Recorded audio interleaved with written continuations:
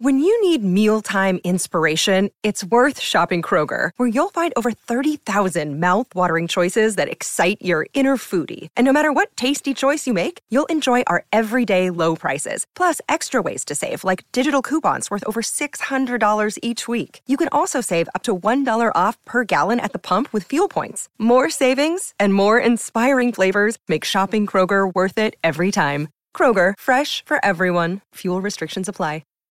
This episode is brought to you by Shopify. Forget the frustration of picking commerce platforms when you switch your business to Shopify, the global commerce platform that supercharges your selling wherever you sell. With Shopify, you'll harness the same intuitive features, trusted apps, and powerful analytics used by the world's leading brands. Sign up today for your $1 per month trial period at shopify.com/tech, all lowercase. That's shopify.com/tech. At Evernorth Health Services, we believe costs shouldn't get in the way of life-changing care, and we're doing everything in our power to make it possible. Behavioral health solutions that also keep your projections at their best? It's possible. Pharmacy benefits that benefit your bottom line? It's possible. Complex specialty care that cares about your ROI? It's possible. Because we're already doing it. All while saving businesses billions. That's Wonder made possible. Learn more at evernorth.com/wonder. The day of, I arrived really early in the pre-dawn hours. Everything at the temple started at just after dawn. It's still dark. I came across in the temple courtyard this young priest whom I knew rather well. And he was wearing his priestly garb, a silk, in preparation for the festival, but he was also wearing a helmet with a radio receiver and headphones within it. And I asked him, "What are you doing?" And he said, "Well, I'm going up in the helicopter." And everyone sort of slapped him on the back and said, "Oh, he's Top Gun." He was terrified, actually, but he was game. That's anthropologist Tulasi Srinivas, recounting a pivotal moment from her fieldwork in her hometown of Bangalore, India. What is so interesting about Bangalore is, when I was growing up there, it was a fairly quiet place, but it has always been, in the latter part of the 20th century, a center for technology. The city of Bangalore is a cutting-edge technology hub, often referred to as the Silicon Valley of India. This is Vice News reporter Krishna Andavolu. To many, the future of technology doesn't lie in Silicon Valley, but in places like Bangalore. Bangalore is a city primed to emerge as a global leader in tech, with its nation's investment in education and innovation paving the way for a potential overthrow of Silicon Valley as the center of the tech universe. But India's Silicon Valley is also a site of Hindu revival. As the young priest made his way to the helicopter on that morning in 1999, thousands of Bangaloreans were gathered around the temple. They were gathered to witness Banashankari Devi, a Hindu goddess, come to life. Srinivas spent years conducting fieldwork in Bangalore in the 1990s. Her central finding, that technological development and Hindu ritual were both flourishing in the city, contradicted a major theory in the study of religion. When I started out my work in sociology of religion, almost everyone in the field believed in what generally was called secularization theory, which, when you take apart some of the pretentious verbiage of sociologists, really is a very simple thesis. It's a thesis that modernity leads to a decline of religion. The more modernity, the less religion.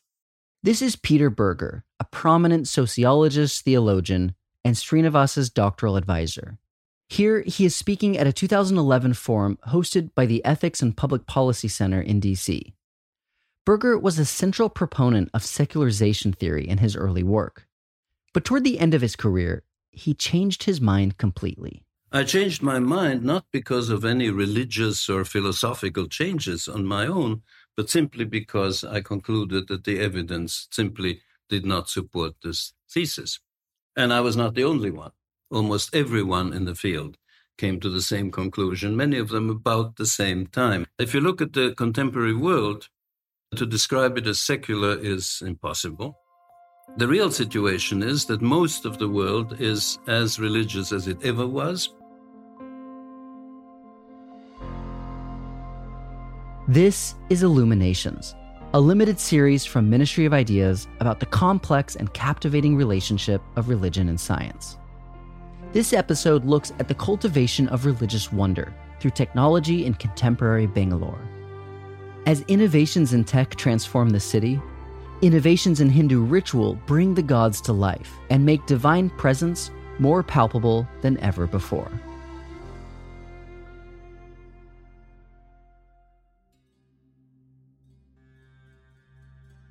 In that fieldwork episode, what happened was that the chief priest of the temple asked me for many, many months to help him find a helicopter. Helicopter technology wasn't a traditional part of Hindu ritual. But for Dandu Shastri, chief priest of the Ganesha temple, a helicopter was exactly what he needed to bring a Hindu deity to life. He was girding up, actually, to install a deity, a female deity called Banashankari Devi. She's a famous incarnation of Devi, the goddess principle. And so he had built this temple for her. And on the day of her installation, he wanted to use the helicopter to bathe the temple tower in sacred water and flowers at the exact moment of the enlivening of the deity. In this ritual, called Prana Pratristha, temple priests bring the spirit of a goddess into a statue in her image. They first breathe the breath of life into the statue, and then draw on her eyes. Once the eyes of the deity are drawn on the statue, the goddess Banashankari has descended and fully embodies the statue with her presence. Once the eyes were drawn, there was this tremendous sort of crescendo of music, of drumming and of flutes. And at that exact moment, the priest started yelling over a megaphone he had, "Oh, look, helicopter has come, helicopter." There were thousands of people in the temple courtyard to see this enlivening. There were priests chanting mantras, there was drumming and flutes, the light and the sound. It was quite magnificent. But when he shouted, "Look, helicopters come," stayed sudden silence as everyone looked into the sky. Even the mantra stopped, which is astounding. The smoke was still present. Even the drumming stopped, the bell clanging stopped. It was a moment of silence, which is very unusual in Hindu ritual, as everyone peered into the sky. And we all looked up into the sky. And we couldn't see the helicopter, so we waited. There was a silence. We waited. And suddenly, like in a Hollywood movie, from behind the temple tower rose this dark helicopter. And I could see the priest's face looking down to make sure that he got the target right. It circled once, and nothing happened. And there's the sense of a sort of sigh go through the crowd. The second time the helicopter came around, there was a Brahmini kite called a Garuda, which nested in the trees of the temple. A Brahmini kite is an eagle with reddish-brown body plumage and striking white head and breast feathers. And it was disturbed by the sound of the helicopter, and it took off. So rising from behind the temple tower came this helicopter with the Garuda in front of it. The Garuda is a symbol of Vishnu. He rides this, in myth, he rides the Brahmini kite. And so the priest became sort of apoplectic with joy. He started shouting, "Garuda, helicopter, helicopter, Garuda, Garuda, helicopter," repeatedly into the megaphone. We all looked to the sky, and the priest found his target, and we were all bathed in this holy water, the tirtha, and the sacred flower petals. And this sort of moment of the fusing of the sacred vehicle of Vishnu with this modern technology of the helicopter was the transformative moment, because I found myself moved, and I was surrounded by engineers. They had worked at the Hindustan Aeronautics Limited. Some of them had worked in AI. Some of them had worked in robotics and other important engineering fields. But they were as moved as me to see the helicopter Garuda in fusion over the temple tower. Many in the crowd were moved to tears. Srinivas describes a palpable sense of wonder caused by this fusion of a new technology and a sacred manifestation of the divine. What made this moment especially meaningful was that it captured something Srinivas had been consistently observing throughout her research. For much of the 20th century, The secularization thesis defined our understanding of religion in modern society. The secularization thesis predicted that as societies became more modern, religion would decline. And that decline would coincide with religion's retreat from the public sphere. Religion might survive in some form, but it would become increasingly more private and separate from the public worlds of politics, science, and commerce. But that's not what Srinivas found. It's quite common to go to pubs in Bangalore and hear people talk about tech. But you'll hear people talk about tech and cutting-edge technology, not just in bars and pubs. You'll hear it in temples. It's integrated into the warp and weft of the society in Bangalore. It's not surprising to me that the spaces in Bangalore that one would consider religious would also be technologically savvy spaces. In Srinivas's observations, religious ritual and scientific development were not taking place in separate social spaces. The engineers who attended rituals at Hindu temples were not putting their scientific thinking on hold to temporarily embrace a religious mindset. Instead, technology and divinity were operating as overlapping sources of awe and wonder. There was a sense of mapping divinity onto technology and technology onto divinity, which the helicopter Garuda moment encapsulated for me. Early social scientists often viewed religion as a pre-modern attempt to explain how the world works, a vestigial relic of primitive thinking. In this view, religion and science offer conflicting explanations for the nature of reality. Understanding the world through a religious framework is seen as maintaining unquestioning adherence to traditional dogma, while understanding the world through a scientific framework is seen as a practice of inquiry, experimentation, and weighing of evidence.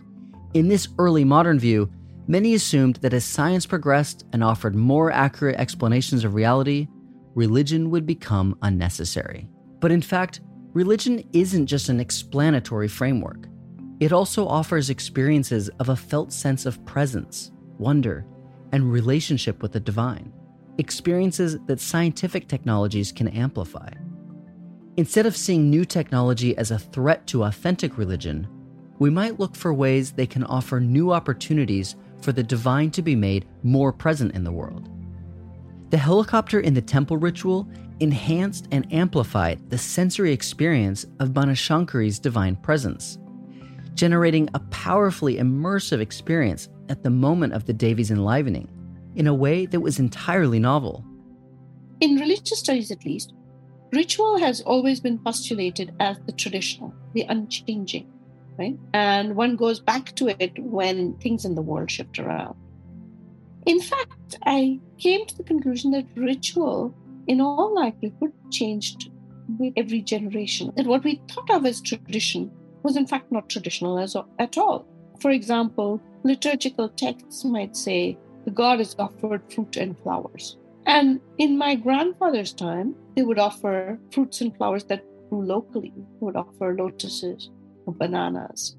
But the priest, as I noted in the book, today offers kiwi fruit grown in Australia, and he offers exotic roses grown in the Netherlands. And when I ask him, well, what is this? He comes up with a sort of sacred text that explains why he's using that, even though it's far from indigenous, it's far from local.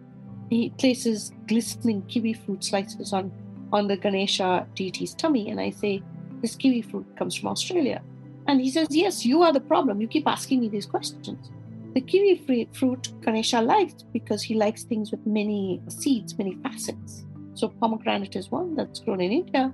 Kiwi fruit is another. I came to the conclusion that our understanding of ritual as traditional comes merely from our understanding of it within human memory. And therefore, a future generation might look back and see LED lights and camphor flames all together and understand them as one and the same, since LED lights will be part of older technology for them. Now, I look at LED lights as something new, but that doesn't mean that 50 years later there will be any new at all. The ritual morphs and changes to make itself relevant to people in the world. We tend to think it is unchanging. In fact, it changes all the time. The ways that people form and maintain relationships with the gods adapt and change. Candles and pomegranates become LED lights and kiwi slices. Tech innovations allow for the construction of larger deities that can see and be seen by more worshippers. Loud speakers on the roofs of temples amplify the sounds of Hindu verses beyond the temple walls. In this sense, certain modern advancements actually do the exact opposite of what many early sociologists predicted. The scientific ethos of Bangalore has not driven out the gods. Instead, new technologies can make their presence even more real. We've discussed how many early 20th century sociologists saw religion primarily as an explanatory framework that would be superseded by science. But Rudolf Otto, an influential German theologian from around the same time period, had a radically different view. Otto argued that we should understand religion primarily as a profound experience of awe and wonder. This wondrous awe, which he called the numinous, is what Srinivas describes in her account of the Garuda helicopter. The helicopter, Garuda, it's a moment encapsulated for me. This sort of unexplained beauty and terror that both divinity encapsulated as well as technology encapsulated. I found myself moved as well. I was surrounded by engineers, but they were as moved as me to see the helicopter Garuda. Religion shouldn't be seen as just veneration of the old or the traditional. It can be an avenue towards new experiences, new feelings, and it can use new technologies to create these. Together, these forces can connect us with things that are higher, both within us and without, and they can connect us to each other as we experience this wondrous awe together.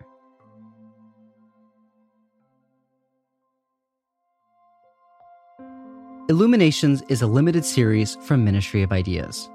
We are supported by Harvard Divinity School and the John Templeton Foundation. Illuminations is produced by me, Zachary Davis, Leah Rechtman, Maria Devlin McNair, and Nick Anderson.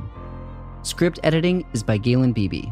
Sound design and music is by Steve LaRosa, and artwork is by Dan Pecci. If you enjoy this podcast, you can support us by sharing the show with your friends, subscribing, and reviewing us on Apple Podcasts. For more information or to get in touch, visit our website at ministryofideas.org. Ministry of Ideas is a proud member of Hub and Spoke, a collective of carefully crafted, idea-driven podcasts. You can check out all of our shows at hubspokeaudio.org. Today, I'd like to invite you to listen to the Hub and Spoke show Subtitle. Subtitle is about languages and the people who speak them. A recent episode explores where Black American English is headed.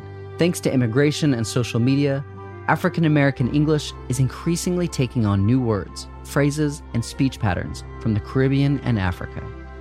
Learn more and listen at subtitlepod.com.